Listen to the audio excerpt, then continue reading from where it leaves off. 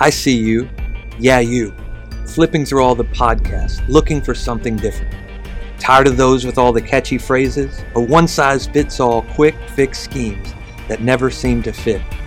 My name is Anthony Hart, and if you are like me, you want more than a moment. We are looking for a movement of groundbreakers and world changers who are tired of the status quo, willing to throw it all up to see what sticks, willing to ask a question before pointing a finger. This is your invitation into a collection of thoughtful ponderings posed to make you think, one-on-one conversations that challenge you with fresh perspective, and roundtable discussions where sparks fly as iron sharpens iron. Intrigued? Pull up a seat. We've been waiting for you. But don't get comfortable. You might be up next. In the Red is now in session. Let's go. Now we know him as Savior. We know that our Savior was born, and we proclaim that Christmas time. But there was so much more that Jesus came to do. And it's not anything separate than the Savior, but it is exactly how he saved us. He paid for our sins, but there's knowledge and wisdom that comes that he came to bring and everything that he came to do. So there's 11 statements in the Gospels where Jesus said, I came to. And every one of them are so powerful, but what I've realized at preaching them and studying them is they're hard. Like for us to receive, and I wonder why is that? And it's because, which we talked about last week, was Jesus came specifically to preach to a group of people who knew of this coming Messiah. They knew the truth. They knew the Old Testament by heart. It was given to them, ingrained in them. The first 4 books of the Bible were in every home. There was no choice in the Jewish lifestyle. It was passed to them. Every young man went to school and they knew the first 4 books by memory. Think about that. It's tough enough for us to memorize a couple of passages of scriptures, right? It was so ingrained in their community and who they were, their identity as a people, that they had 4 books, the first 4 books of the Bible, memorized on their heart. Because there was not a lot of literate people. Most in those, especially in those earlier times, women were not literate. The men were the literate ones, so they could read. So the women couldn't even read it. They had to receive it from their husband. That was why this stuff was ingrained and printed on their hearts. So when Jesus came, he was not preaching to a group of people who had zero idea who he was or what he was talking about. He came to validate some things to some group of people who were waiting on the Messiah to come. So yes, he was Savior. He came and paid a price that we will never have to pay. He died a shameful death upon a cross, naked, beaten, bruised, so we didn't have to pay that ultimate price for the things we've done. But then the next step is all the things he did, the way he did it, what he said he came to do was to prepare us to carry this light, love, truth, and life to the world around us. That's what he was coming to do to the disciples, to the Jewish people, was to restore their birthright of a blessing. So today I'm going to read 2 passages of scripture, and they talk about Jesus saying I am this, I am this. It's 2 different things, but when you see it from the perspective of the Jewish people and from that time frame, you're going to find out they are the same thing. And I think today the reason we have a problem conceptualizing some of this is we try to take that and fit where we're at now. And I'll walk you down that street in a minute. Let's read these passages. We're going to read Luke 12:49. Luke 12:49. It'll be on the screen if you don't have your Bible. If you're at home with us, it will be on the screen as well. Luke 12:49. It says, I came to cast fire on the earth, and would that it were already kindled. I came to cast fire on the earth, and would that it were already kindled. Now, when we listen to that scripture, that seems very devastating, if you will, because we know fire. Fire for us, if depending on the time of year you preach this sermon, you turn on your TV, fire is a dangerous thing. If anybody knows anybody that's recently been in Colorado or lives in California, fire every year just causes so much damage. The Colorado ones occur like that. And it doesn't take anything but just a loose flame and to catch a bunch of things on fire, and a wind blows, and before you know it, it's spread over a rapid area, and people are evacuating homes and properties because of the damage and the impending doom that fire brings. So when we read this passage today, that's kind of, just because of the way it's stated, I think we can see it from a perspective of damage. Jesus came to, go back to it. I turned the page, so.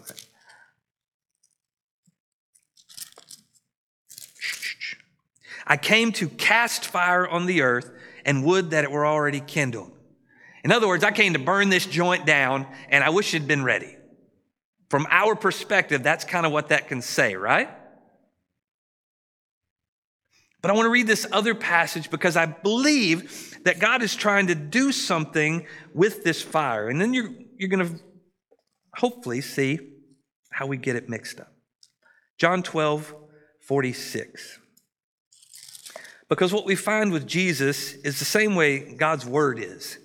He doesn't say one thing in one area and then change his mind later. Like Jesus wasn't saying one thing in one gospel to a group of people and then said another thing that just completely different.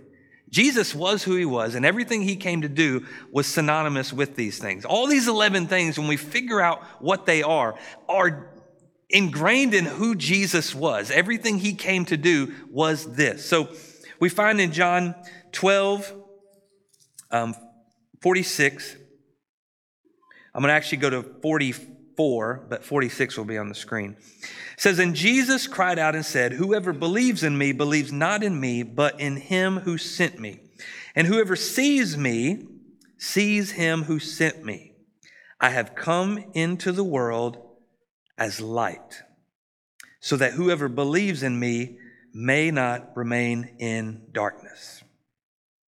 I have come into the world as light, so that whoever believes in me may not remain in darkness. As I was sitting there this Sunday, kind of going over the notes from last Sunday and just going a little more in depth, I noticed something about our home. So I'm sitting in our living room, and we have a fireplace. I'm sitting in front of that fire, and it's providing me warmth. But you know what? My fireplace, we began to talk about this over the weekend. We talked about the winds that were coming with this snowstorm, and there's a potential always to lose power when you have those winds and things like that. And Emma was like, well, that's okay because we got a fireplace. And I was like, yeah, about that. We have a gas fireplace with an electric ignition. That's not working. Well, at least we got a stove and we can cook food.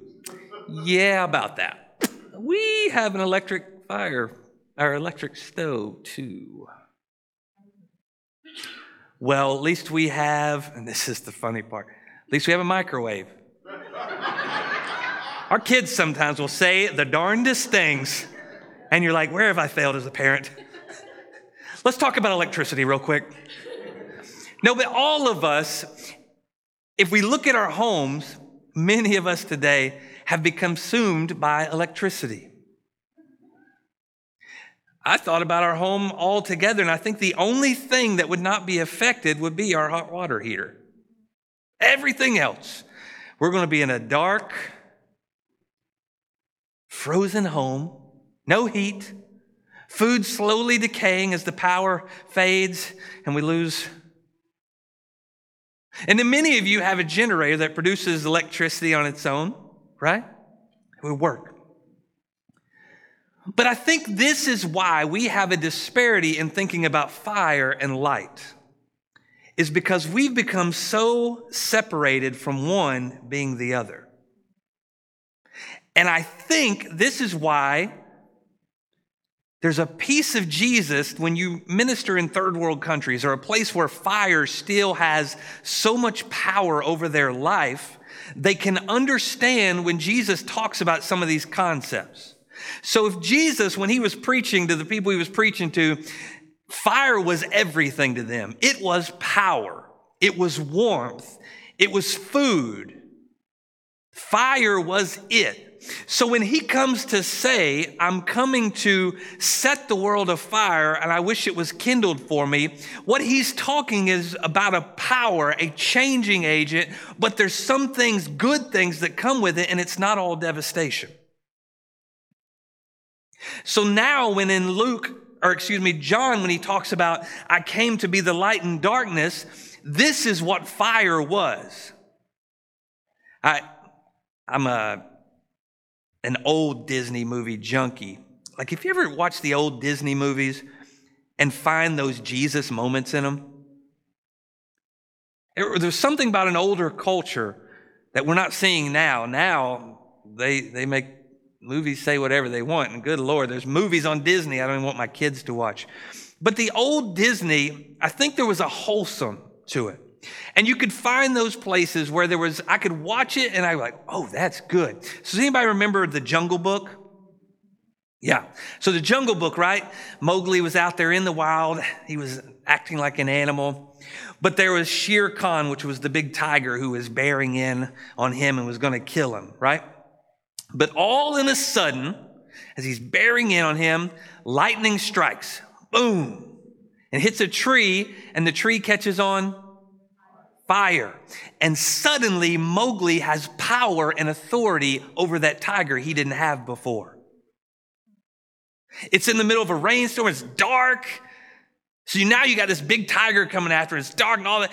But in that moment, there was power and authority that comes from above because he's been given something he did not have.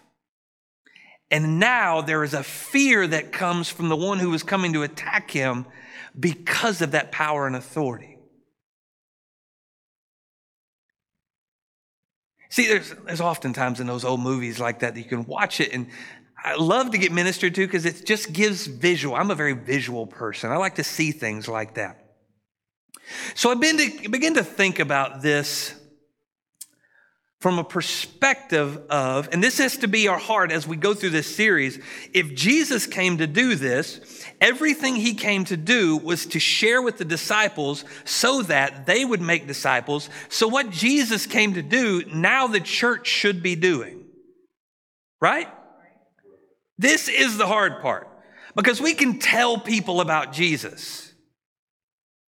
And all we're really trying to do is convince them. But there's something that happens when you become convicted in it. I'll give you another example. Today I'm in my bedroom and we have a steamer in there. And when you turn this thing on, it makes an awful lot of noise. So it's hard to ever walk away and just leave this thing running, right? So while I was in the shower, I had my bedroom door closed. I get done in the shower and Emma was supposed to come in. Emma's going to be the focus of all my stories today. Emma was supposed to come in and iron her clothes with a steamer. So I get out of the shower and I'm sitting there and I can hear it through the door. The steamer's still on. So I yell out to Emma, Emma, did you steam your clothes? Yes. Did you turn the steamer off? Yes. Okay. She is convinced because she's in her room and she can't hear it. Y'all better work with me today. I said, come here. I turned it off. I know you did. Come here. The moment she walks in the room, she says, I thought I turned it off. See, this is the problem about trying to convince somebody of who Jesus is and allowing them to be convicted on who he is.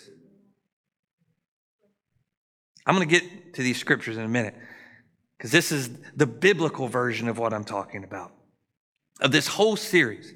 So Jesus in John chapter 4, y'all know I've talked about this a lot with relationship. Jesus went to the well and the Samaritan woman was there, right?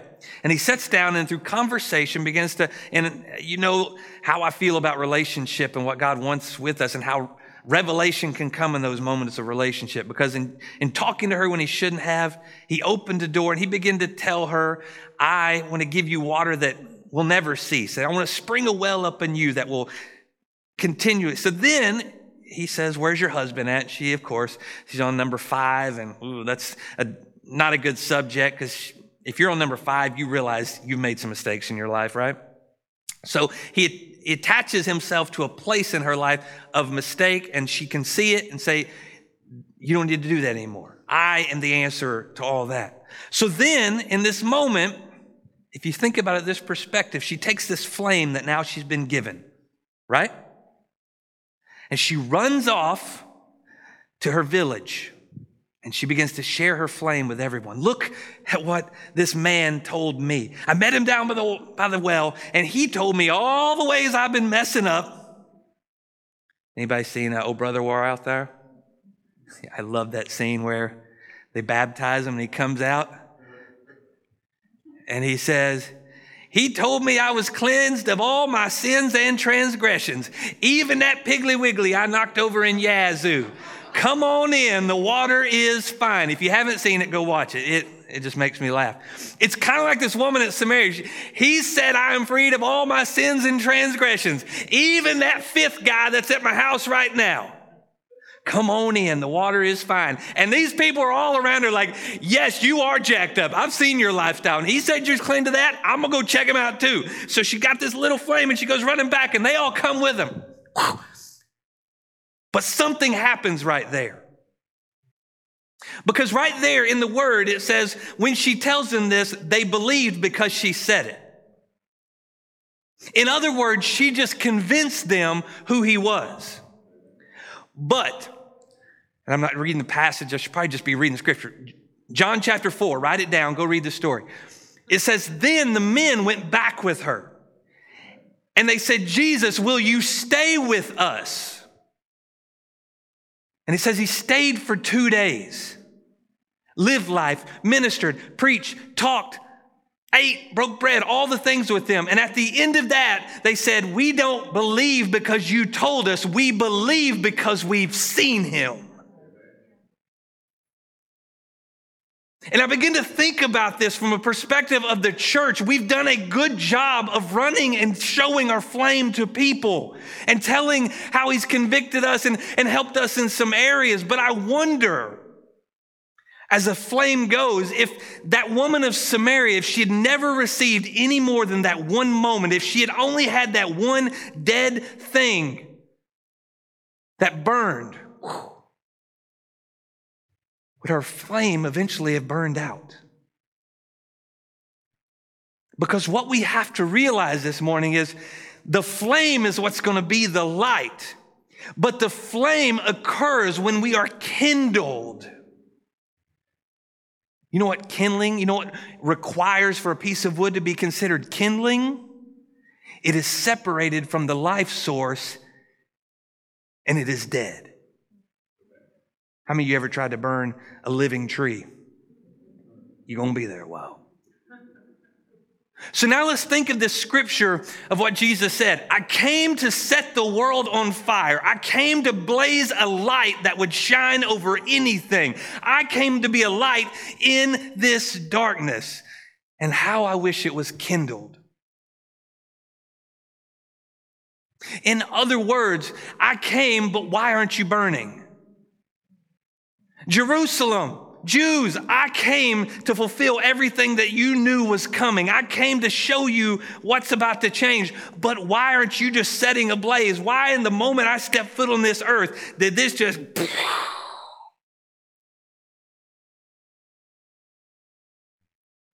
Because either A,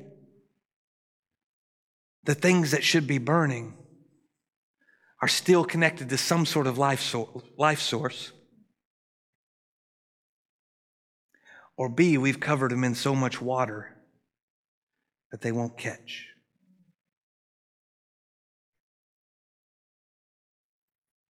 So I want to give you, I do have 3 points today. I don't normally do 3 points, but I have these 3 points. The first point is this.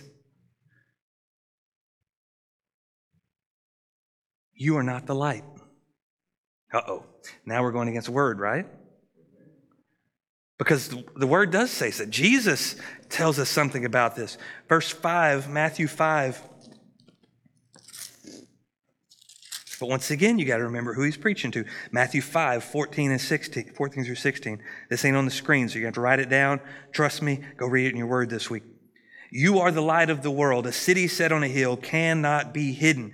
Nor do people light a lamp and put it under a basket, but on a stand, and it gives light to all in the house. In the same way, let your light shine before others so that they may see your good works and give glory to your Father who is in heaven. He's speaking to the Jewish people who have been called to be the children of God. See, Jesus has a way of speaking life where there isn't any. Everything he says was purpose over the people he talked to. It doesn't mean they got it right. How do you know that? He spoke the same thing to 12 people, and one of them sold him down the river.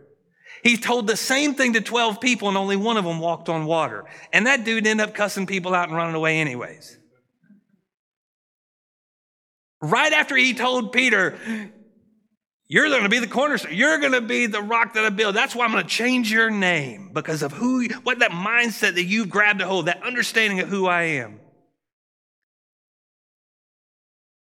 So in this passage, he's talking to Jews who have been called to be exactly that. He's not talking to you and me.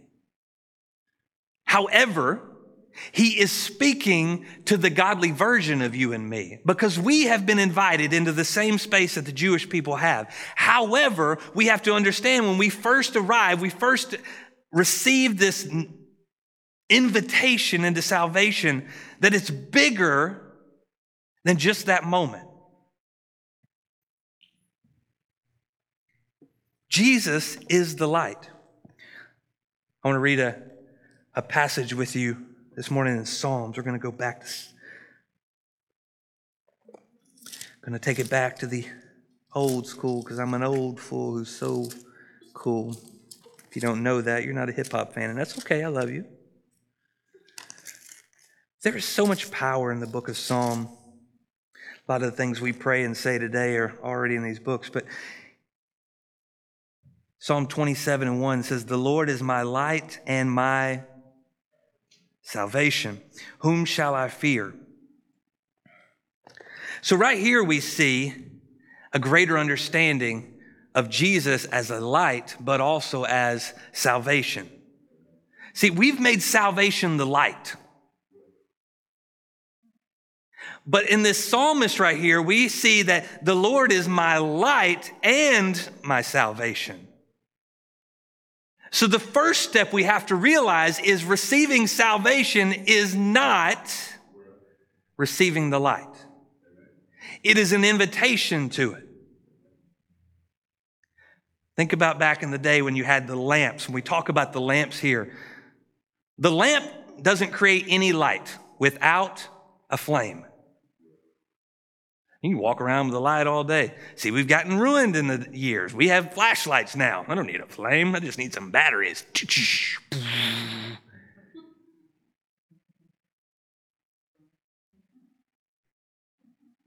So what we found is, even in those days, as a lamp, when we don't understand that we're called to be the light, there's a deeper calling that we're called into. What we become is a lamp that contains the light, contains the flame. But Jesus didn't come to contain the light. He was the light.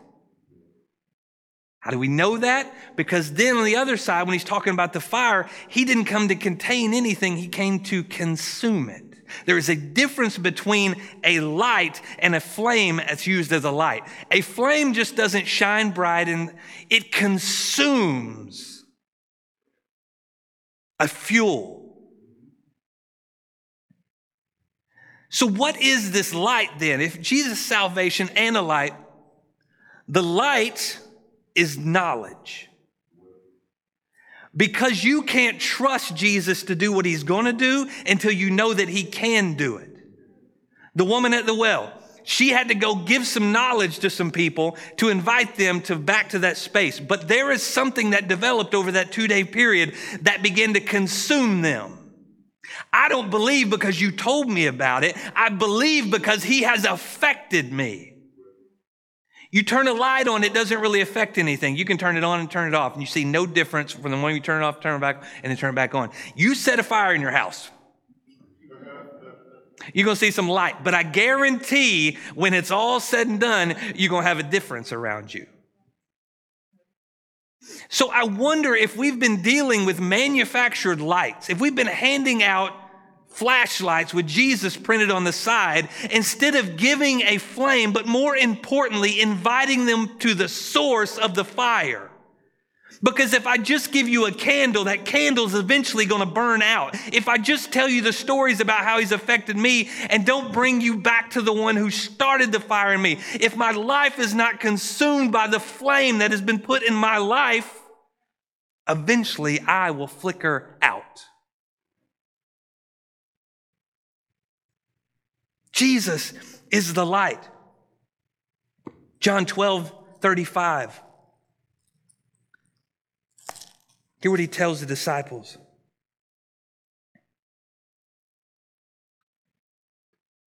So Jesus said to them, the light is among you for a little while longer. Walk while you have the light, lest darkness overtake you.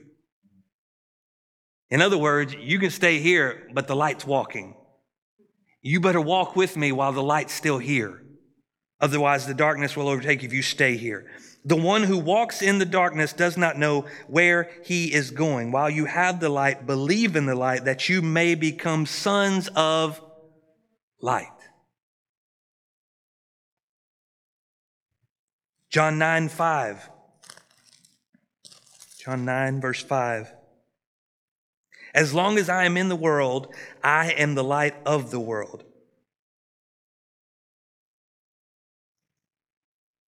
So Jesus, when he was here, was the light. He was an example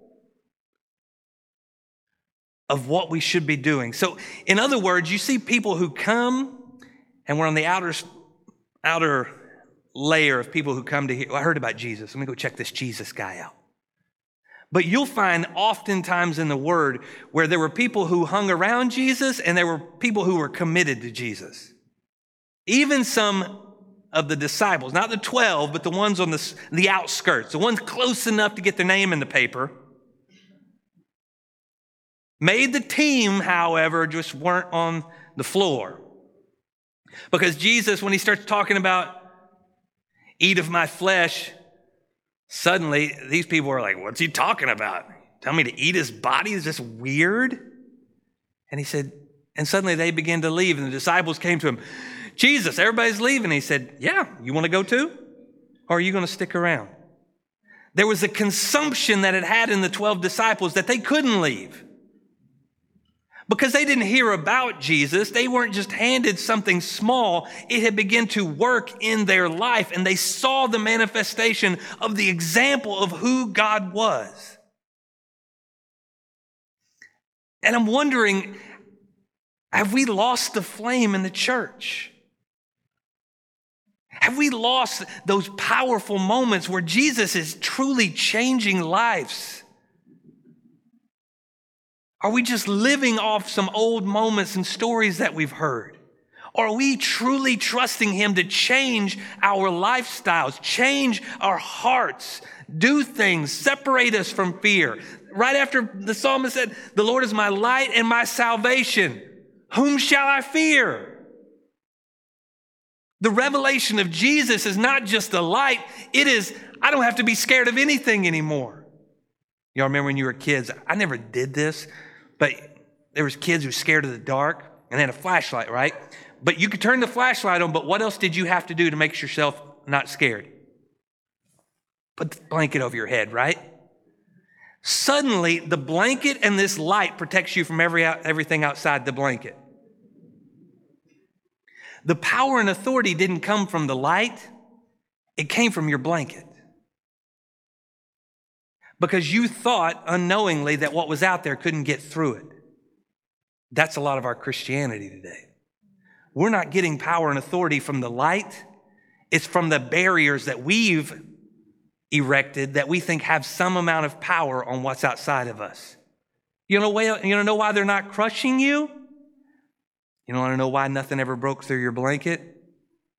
Because there was nothing out there that could. However, in our Christianity today, there's nothing out there that will. Why? Because he's okay knowing that you are living in erected barriers that will prevent you from walking as a light to the ones around you. He's taken the power and authority of this flame that you have inside of you because you don't understand that it's Jesus that's the light and it's not you. Why have we been peddling this for years? We love to preach that scripture, you are a light on a hill, and then I just send you out of here and say, burn, baby, burn. Disco Inferno. And we wonder why we're not changing anything. Because we've contained a light that if you get close enough to us, maybe you'll see it, maybe you won't, depending on how often we talk about Jesus in our workplaces or our families or at the dinner table. I really can't talk about him right there. You're going to find out if you're around me any amount of time, you're probably going to hear Jesus. Because I'm unapologetic about it. It has to be our life. And then slowly we become that. That's what we have to realize. The next is we are the lamp. So as we increase the light, the flame inside of us, slowly the flame becomes so big that the lamp, we have to take the cover off because it can't even contain it anymore. And it begins to affect every area of our life. It begins to change how we walk into places. Atmospheres change. When you got a fire coming in, you start setting off people's smoke alarms.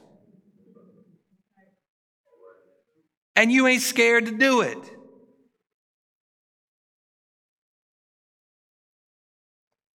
Psalm 119, 130. I did not mark these in my Bible, so you're going to have to stick with me while I flip. Psalm 119, 30. Or excuse me, 130. That's what I said. I didn't go there. I went to 30. I was like, that's not what I'm looking for. Psalm 119, 130. The unfolding of your words gives light. It imparts understanding to the simple. See, right before that it says, your testimonies are wonderful, therefore my soul keeps them. The unfolding of your words gives light. It imparts understanding to the simple. See, what is that saying? That as God begins to do and undo some things in you, your testimony is this word becoming connectable.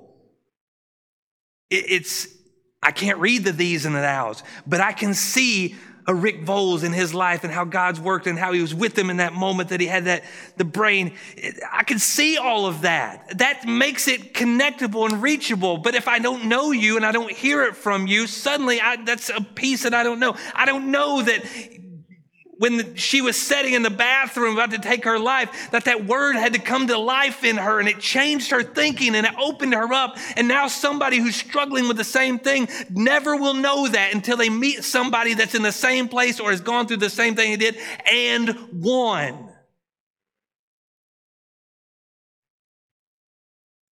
Because the word becomes open, it becomes our light. Because I can guarantee you, I've seen this time and time again, you know where the enemy is going to attack you in? The same place that you overcome last time. Because he's trying to take your light out.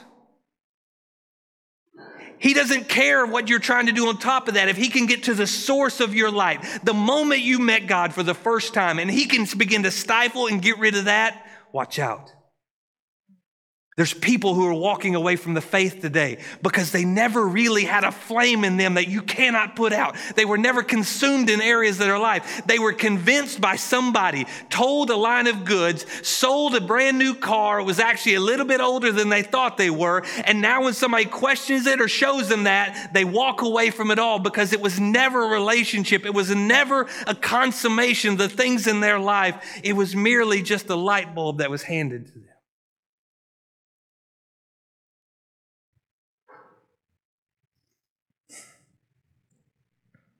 James 1:17. This is the power of understanding that we are the lamp, but the power is in the light. Because the lamp has shutters and the ability to close off the light. You can make it any color you want. You can change what comes out of it with the right filters. You can make it dance on the walls, right? But James 1:17 says this. Every good gift and every perfect gift is from above, coming down from the Father of lights, with whom there is no variation or shadow due to change. We've created some filters in church, and we have changed the light. Let me be very careful with you today. We have not changed the light. We are merely changing the light that's being seen. You can't change God. You can't make good things God things. And we've become satisfied in our life of the good things instead of giving them over to God and making sure they're God things. Because some good things are God things. A lot of them ain't. You can't change the light. If we look at the light and it's looking different in this place, we have to check which one's right and where are filters being added in to change what people are seeing.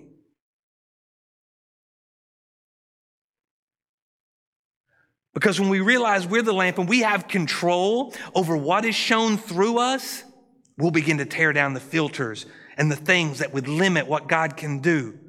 And suddenly it begins to change us because we're not limiting that light around it. We're taking the blanket off of our head and realizing that this flashlight that lit up this little dark area of comfort now will light up every corner of my room. Every space in my life can have light. And suddenly I'm not afraid like I was before.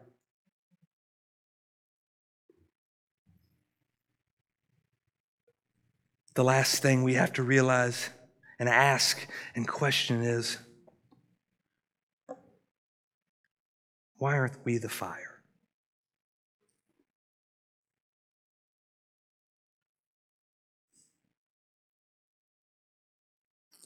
Why aren't we the fire? I read a little bit last week, but I want to read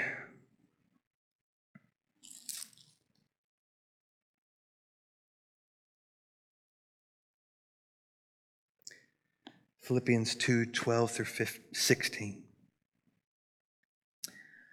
Therefore, my beloved, as you have always obeyed, so now, not only as in my presence, but much more in my absence, work out your own salvation with fear and trembling. See, there's a power and authority that comes with this. For it is God who works in you both to will and to work for his good pleasure. Do all things without grumbling or disputing, that you may be blameless and innocent, children of God without blemish in the midst of a crooked and twisted generation, among whom you shine lights in the world. Holding fast to the word of life, so that in the day of Christ I may be proud that I did not run in vain or labor in vain.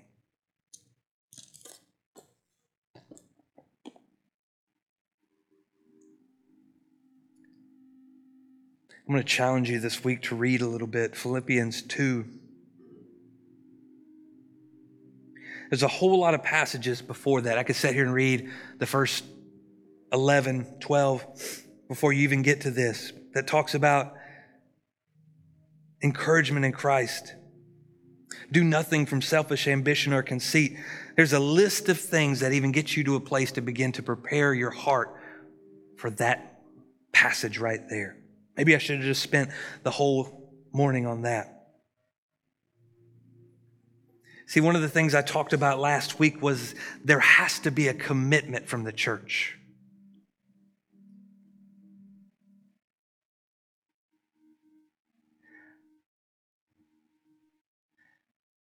Because a commitment can't contain the flame. When you become committed to carrying that thing wherever you can, to being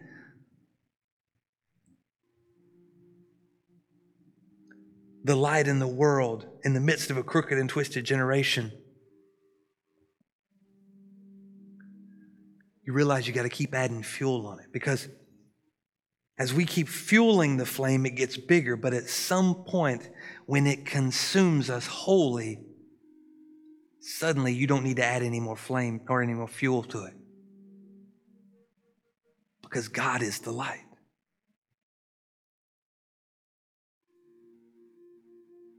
I begin to think about the things in my life that have held me back. You'll find I'm a very open individual. Here's the area that the church struggles in. We come in and we get saved and we get better. And then we get to a place, we arrive at this place that we can't talk about our missteps anymore for fear of what people will say about us. When Morgan was pregnant with Emma, I was still in the Navy at the time, so not, as any military people know, not the best circumstances or situations to live your life in. I'm going to be very open with y'all today. If you have kids, you might want to release them.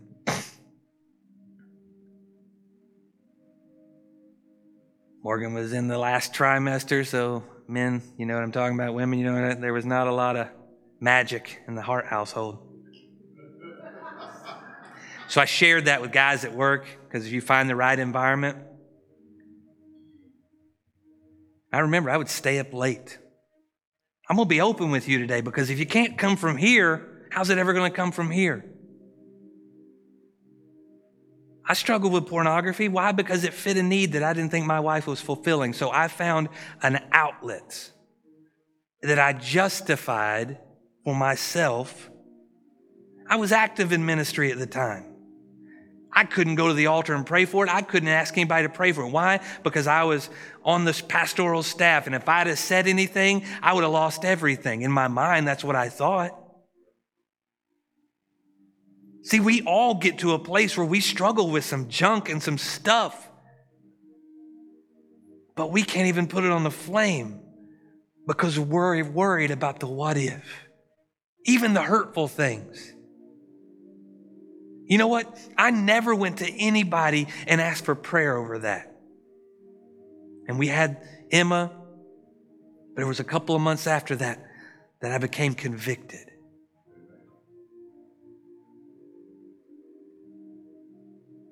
And I went to my wife. Why? Because I didn't wrong anybody in that church. I went to the one I wronged. And I said, I have to open up to you about something. This was a struggle and could continue to be a struggle, but I've got to allow you access into that space. I've not had a problem with it since.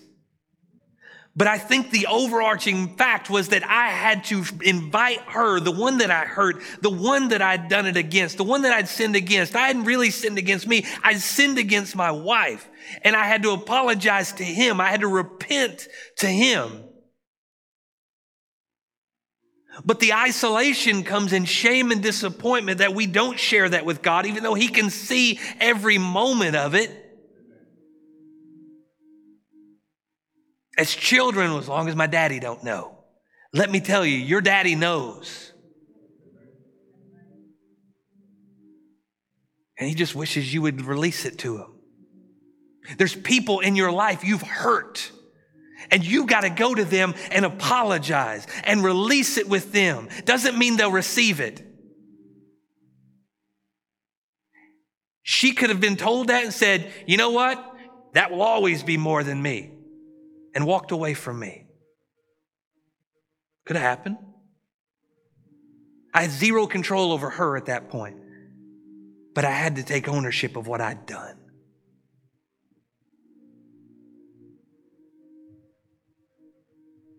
It doesn't have control over me anymore. I have zero desire.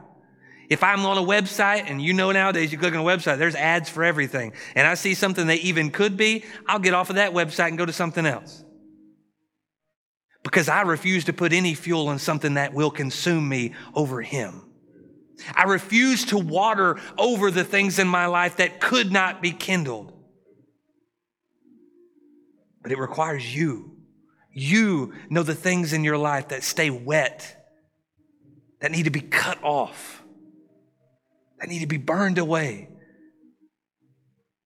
that the all-consuming fire needs to get access to.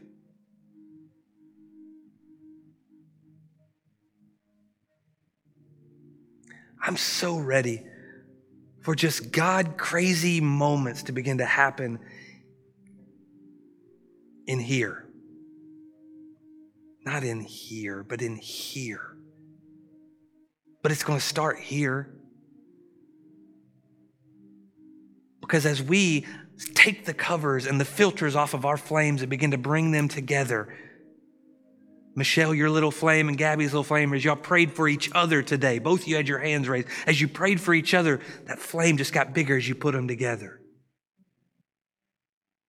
I saw Rick and Kay grab hands this morning and begin to pray. That flame becomes bigger, and suddenly now you're taking it home with you. It's not sitting in the pews and waiting on you to get back next Sunday. It's beginning at your dinner table.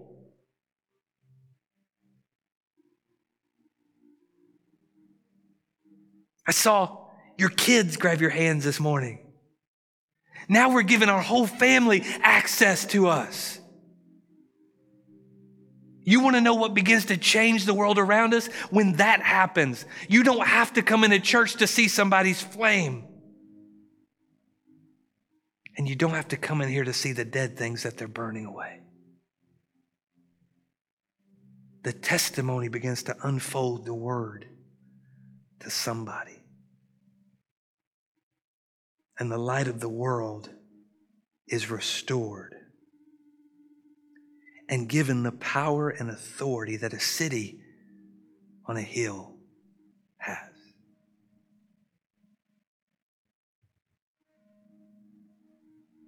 I'm just asking you this week, today, to take notice. That's all we can do. If you would stand today, I want to pray.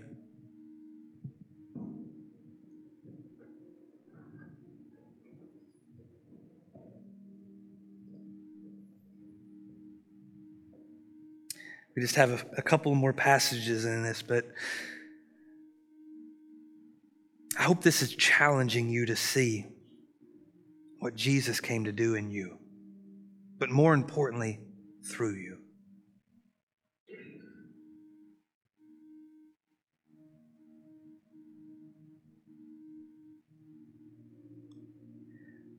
The invitation wasn't just to come be a savior, a shepherd.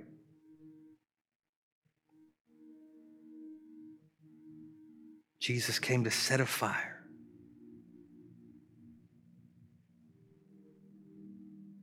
A fire that would not be quenched. A light that could not be hidden. A heat that could not be quenched. So that the world would know who he was and what he came to do. Father, I pray today, if I am the reason the fire has not been burning, that you would open my eyes to the things that I hold back, or the things that I've not given to you. Challenge me where I'm taking this flame, that I might be a light in all darkness, but that I would be consumed in such a way that the darkness could never overtake the light.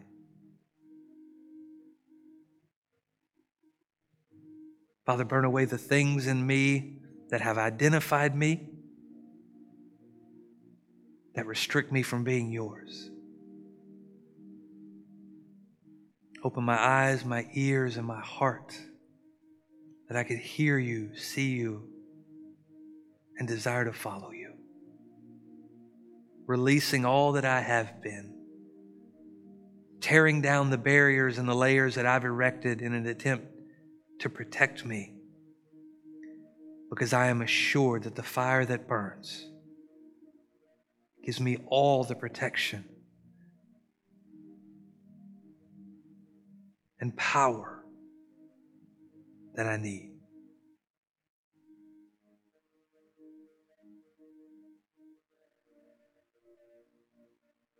Father, I thank you today.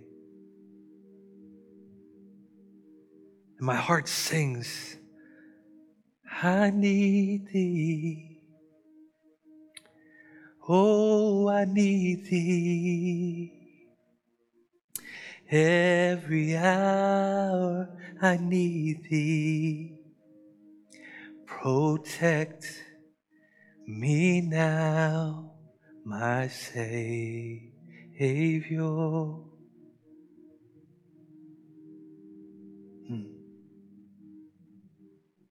Father, let your light shine in our lives. Let your flame burn, that we might come closer to you and direct those who are hurt, lost, and broken to a place where they might be changed. In Jesus' name we pray. Amen, amen, and amen. Let's go.